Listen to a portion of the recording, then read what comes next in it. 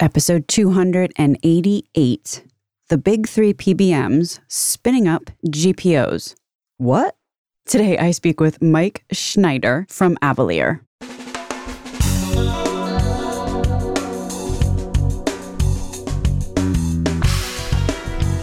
American healthcare entrepreneurs and executives you want to know. Talking. Relentlessly seeking value.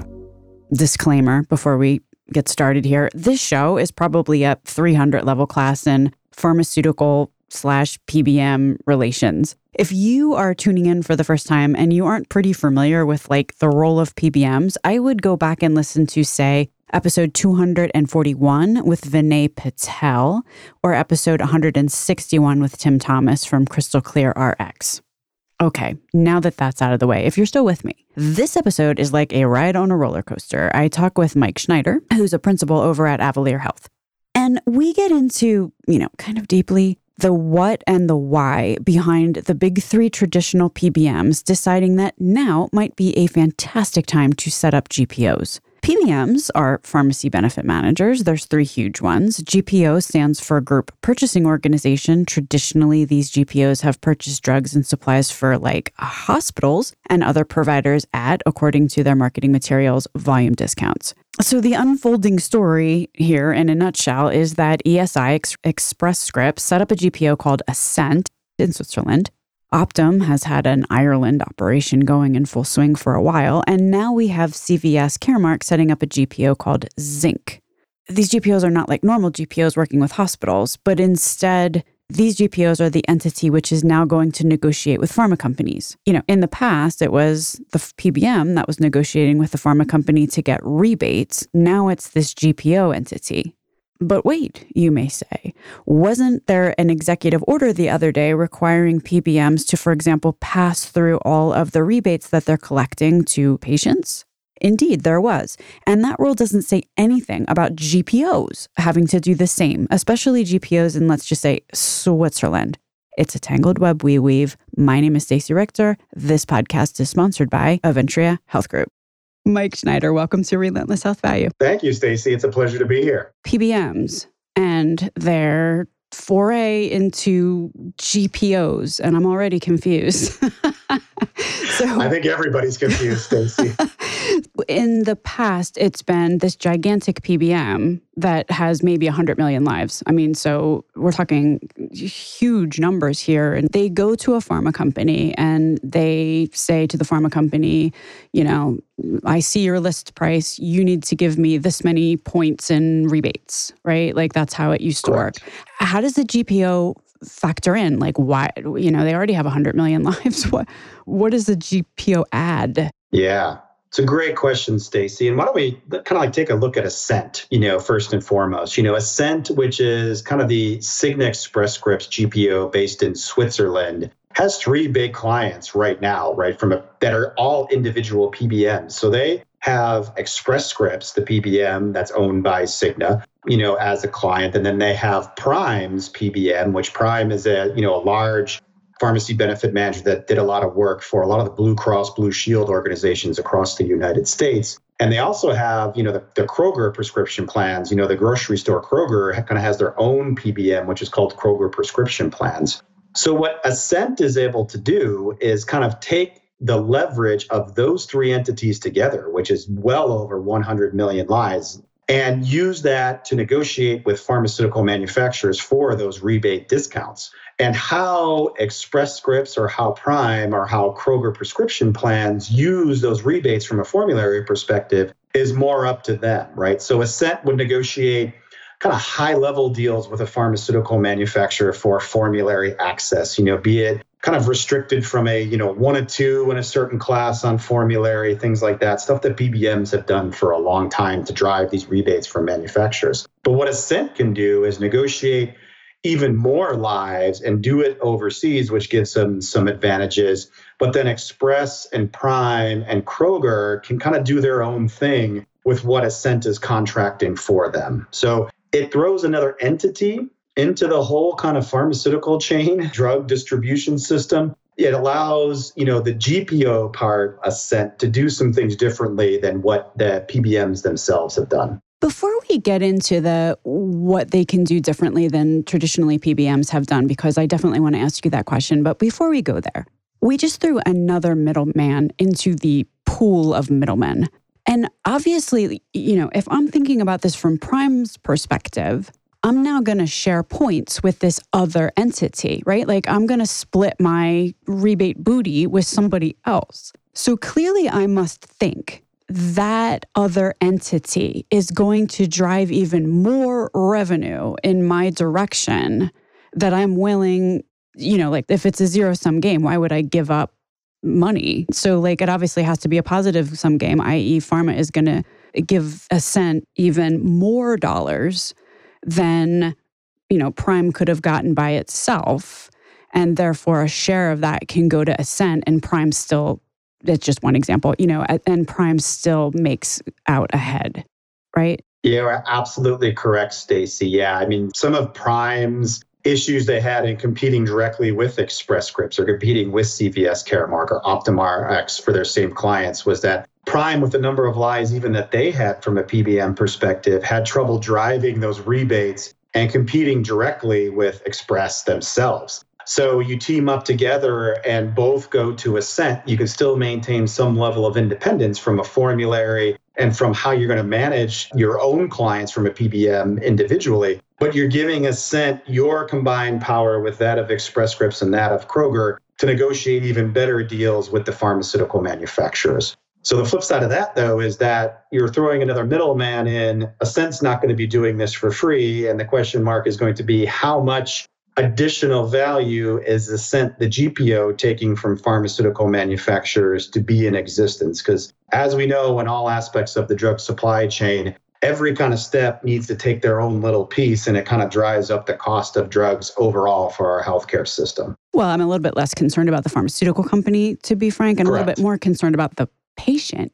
Because if now you've got, or the employer, or the government, because, if you've got now somebody taking even more dollars out of that middle, if the whole point of rebates is that they're supposed to go, ultimately trickle down to the patient, and now you've got even more people in the middle with their hands out, then that's even less likely to happen than it is now. It's also probably one of the biggest reasons why these GPOs were formed overseas. There's been a lot of talk about removing some of the safe harbors around rebates. Ascent setting up in Switzerland on its own kind of lets them avoid the rebate reform type rules in the United States. And that's also probably the biggest reason why you see Ascent only negotiating the commercial business, the non-governmental business for its clients. As people become, as plans, especially employers, the government becomes more and more aware of the fact that, the PBMs are skimming off the top of these rebates, it's becoming harder and harder for a PBM to take the share of the rebates that potentially they're used to. So them saying, oh, well, we'll just open up a GPO in Switzerland that actually negotiates, with the pharma company.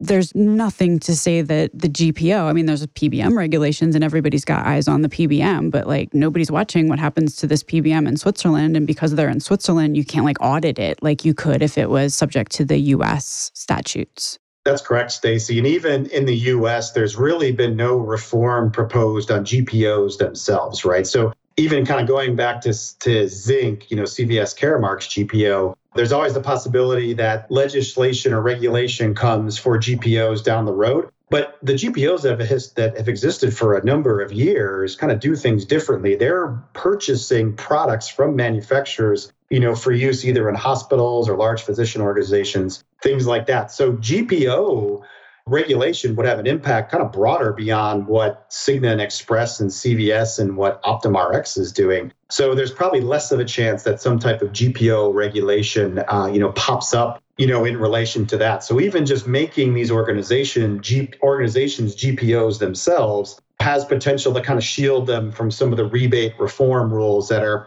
potentially coming down the line. No matter kind of who wins in the presidential election in November, there's a lot of pressure for drug pricing reform from, both sides of the aisle in Washington, D.C. effectively, I think what this is all adding up to is, PBMs open up GPOs as a way that they can preserve their share of the rebates that they and their shareholders have grown accustomed to. Like, ultimately, that's what this all adds up to. So yeah, it is kind of a way for them not only to kind of switch what those admin fees are, but also to ask for some different types of fees like data or compliance related fees that PBMs don't necessarily ask for right now, but GPOs, historically have kind of delved into different areas besides the admin fees themselves. So, it's interesting that you say that you bring up the admin fees in this context, because one of the loopholes that I have certainly heard relative to PBMs is that, it's like the old bait and switch. No, it's not a rebate. It's it's an admin fee. You need to pay us for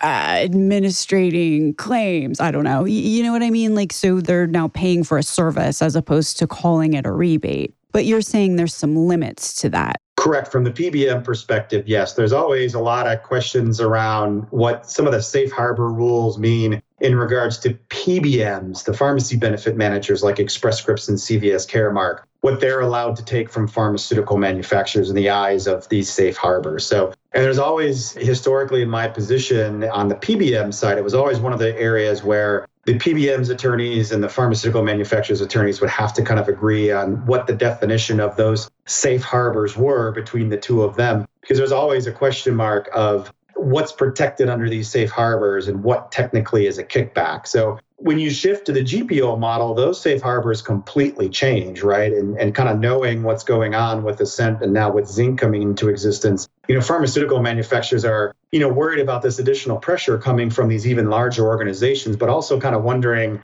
what the true safe harbors are going to be, when it comes to these organizations as GPOs. And then they're overseas, which kind of means you're dealing with some international law and Swiss law or Irish law. And then whatever may happen with Zinc, which, I've had some conversations with some folks, and Zinc is probably the least understood of, all of these GPOs right now as it's starting up.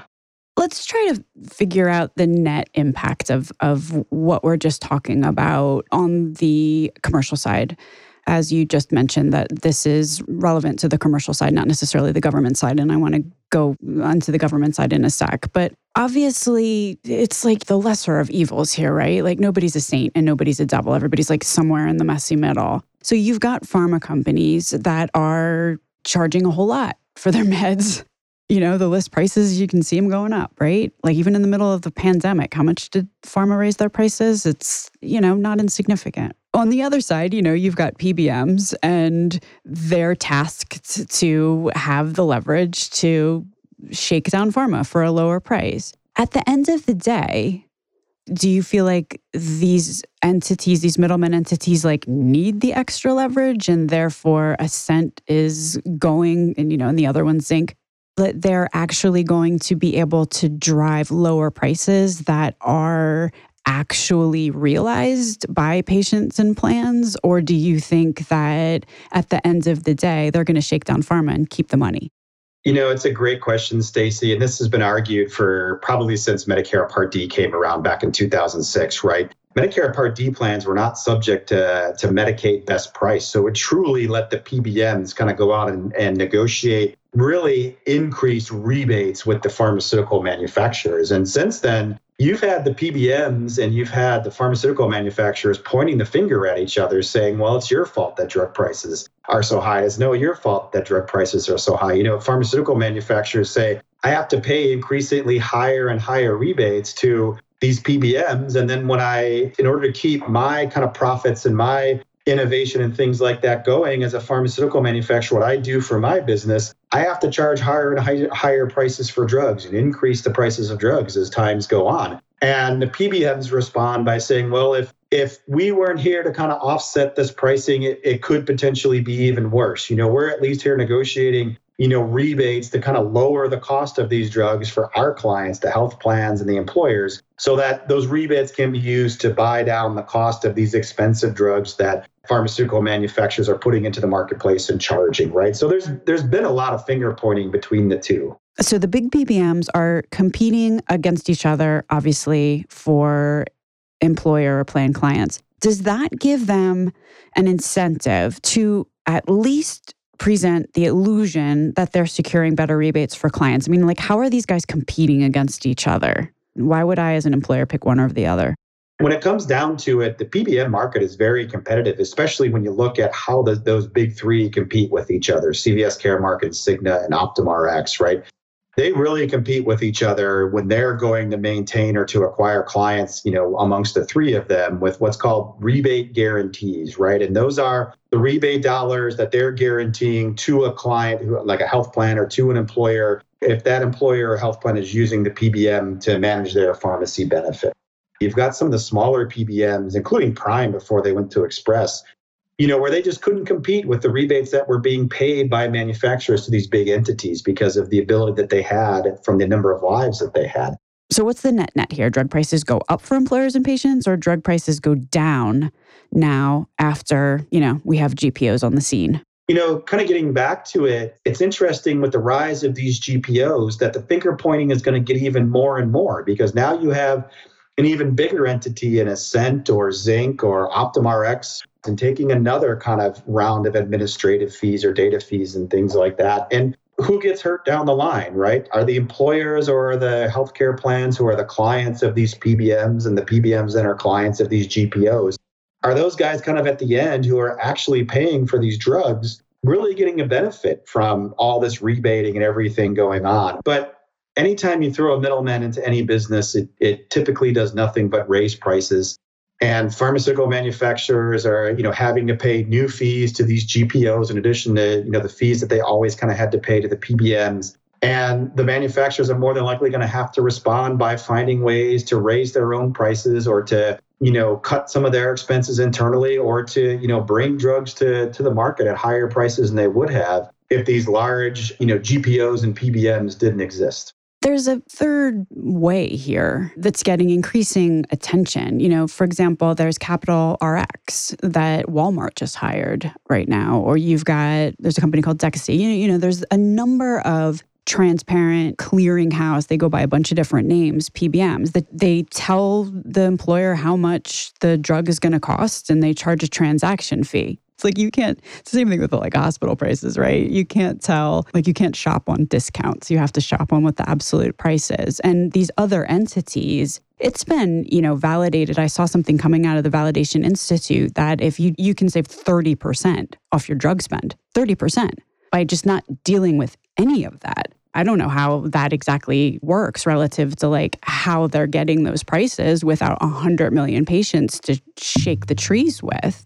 But at the end of the day, that's a pretty stark savings.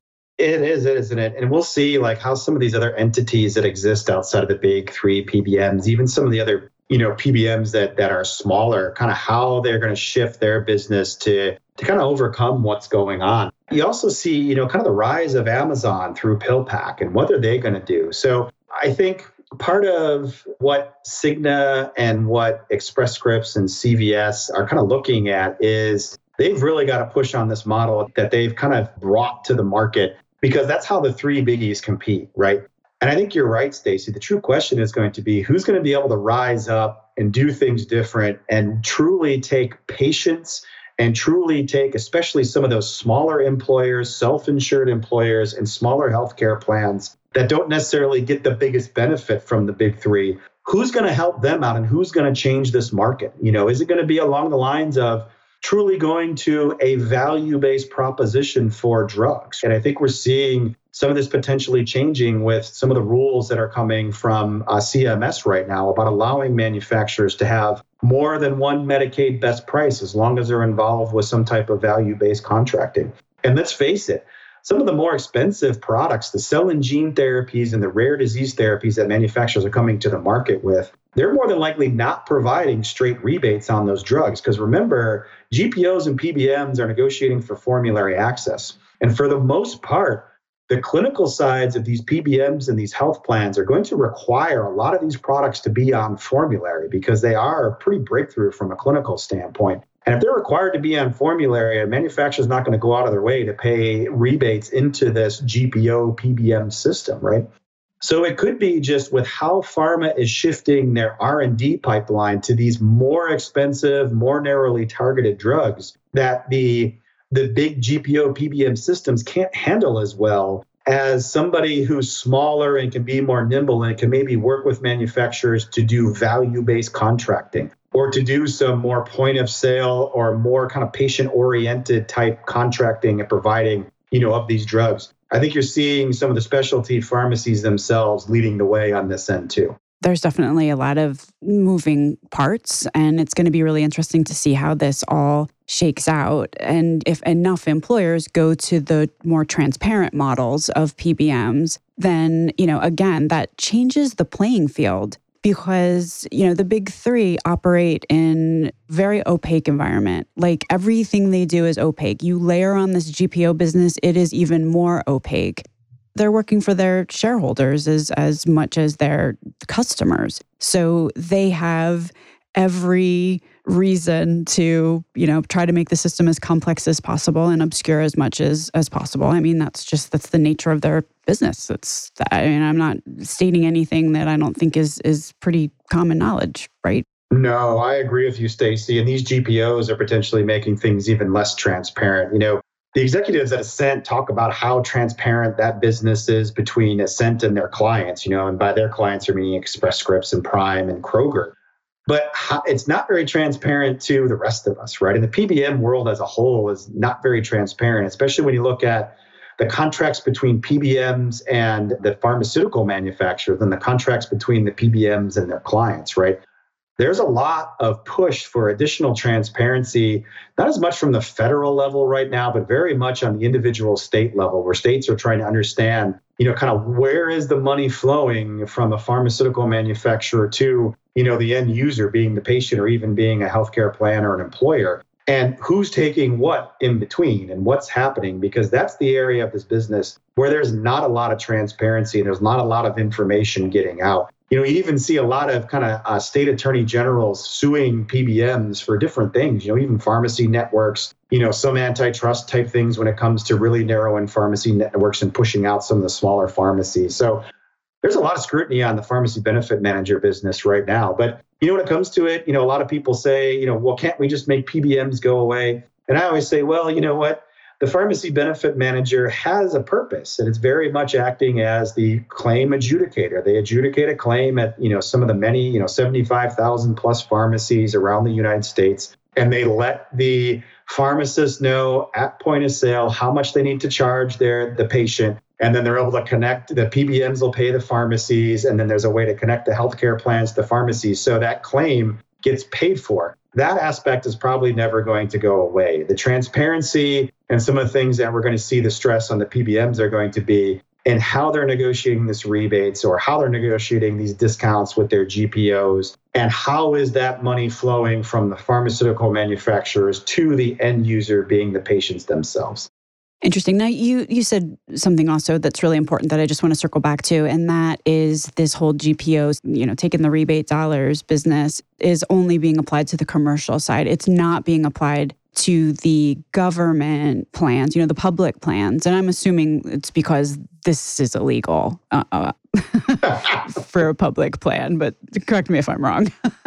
Well, I'm not a lawyer, right? And if not illegal, it's at least shady or immoral when it comes down to it. Because if these GPOs were truly, great entities and good for our healthcare system in the United States, then why are they being set up overseas? Or why is the government business not being included as these GPOs are negotiating? A lot of it, I think, is to avoid some of the the PBM safe harbor kind of regulations or rules that could come down the pipe that could affect commercial payers. It allows these entities to collect these GPO admin fees, which are probably more protected under some of the safe harbor rules, even within the United States. And then let's face it, probably one of the bigger reasons why you set these up overseas is to have some lower corporate taxation rates and be able to kind of work underneath Swiss tax law or be able to work underneath Irish tax law in the case of OptumRx to kind of lower the tax, what you have to pay in taxes for that GPO and potentially pass on some of that tax savings to the clients of the GPO themselves.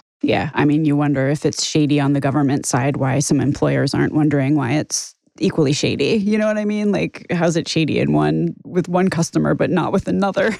I mean, Stacey, one of the things I also point out is one of the biggest beneficiaries of this whole rebate game is the government and is CMS, right? Because CMS themselves gets a lot of rebates as these PBMs are negotiating on Medicare Part D plans themselves, and CMS is responsible for, not only a lot of the drug spend as members go into catastrophic on the Part D side of things, but CMS pays about 75% of every member's premium, right? So if these PBMs on the government side, on the Medicare side, are using the rebate dollars to keep premiums low, technically that means that CMS is paying less for the Medicare Part D system. And you see a lot of CBO estimates and a lot of kind of independent organizations say that Medicare Part D has been pretty successful where costs are coming in lower. But the question is who's paying those costs?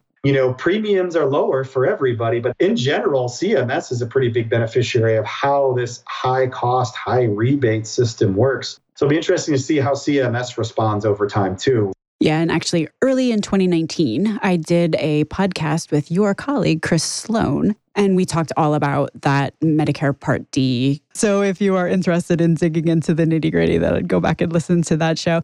All right, so let's take a quick left turn here, but I also want to make a point. There was a GAO audit of PBM rebates that found, this is often cited, that 99% of these rebates, the rebates that are collected from pharma by PBMs were passed on to plan sponsors. The thing is, though, is that the GAO did not conduct an in-depth review of whether those rebate dollars were correct. Like, nobody went in and audited how many dollars were taken in from pharma and then audited how many dollars left the PBM and made it to plan sponsors. I read something written by the Birchfield Group where they did their own audits and found that rebate amounts were not accurately invoiced and paid to Part D sponsors in like 60% of their engagements. So, maybe there's a silver lining here. You had mentioned earlier that a barrier has been lifted for pharma and Medicare and commercial plans to engage in value-based contracting. So I don't really want to get into the nitty-gritty of what that may mean or not mean since we're super early in the game here. But what do you think, do you feel like this is a better way to actually move money from pharma to employers and plan sponsors if we're gonna continue with this model of rebating at some level? Yeah, Stacey, it'll be interesting to see how the industry plays that out, right? Because, the biggest problem for patients of these very expensive products is that a lot of these drugs are in a co-insurance tier, no matter kind of where they are, if they're Medicare or on the commercial side. So the patient themselves could be paying higher out of pocket for these drugs. And I think it becomes very much, pharmaceutical manufacturers, you're saying that there's a lot of data to support these drugs having high prices. Put your money where your mouth is, right? And if you bring a curative therapy from a cell and gene standpoint and you want to charge $800,000 for it, that's great. Show me that I'm going to save $800,000 because you're curing this type of cancer. You're helping this disease state enough. I think it's great for our healthcare system in general and probably even better for patients if this helps to bring some of their drug costs down from an out-of-pocket standpoint. But it's going to put a lot of onus on the manufacturers to do the research and work with healthcare plans and show that these drugs have the medical cost offsets or the additional value that they're saying that they do that are built into their prices. So this could potentially give pharma the opportunity to actually focus on patient outcomes, helping providers truly select the right and appropriate patients for their products, and then supporting providers and patients through that care journey. It could be super cool if it gives those pharma teams who truly and sincerely support their customers and patients an edge. That would be a good thing. So, Mike, where can people learn a little bit more about your work at Avalere if they are interested in learning more? Sure. Thank you, Stacey. Yeah, you can go to our website, avalere.com, and kind of see what Avalere as a firm is doing. We very much keep up to date on a lot of things related to policy implications, market access. Feel free to reach out to me through LinkedIn or through Avalere. You can see my smiling face on Avalere's website if you search for my name there. Mike Schneider, thank you so much for being on Relentless Health Value today. You're welcome, Stacey. It was a pleasure.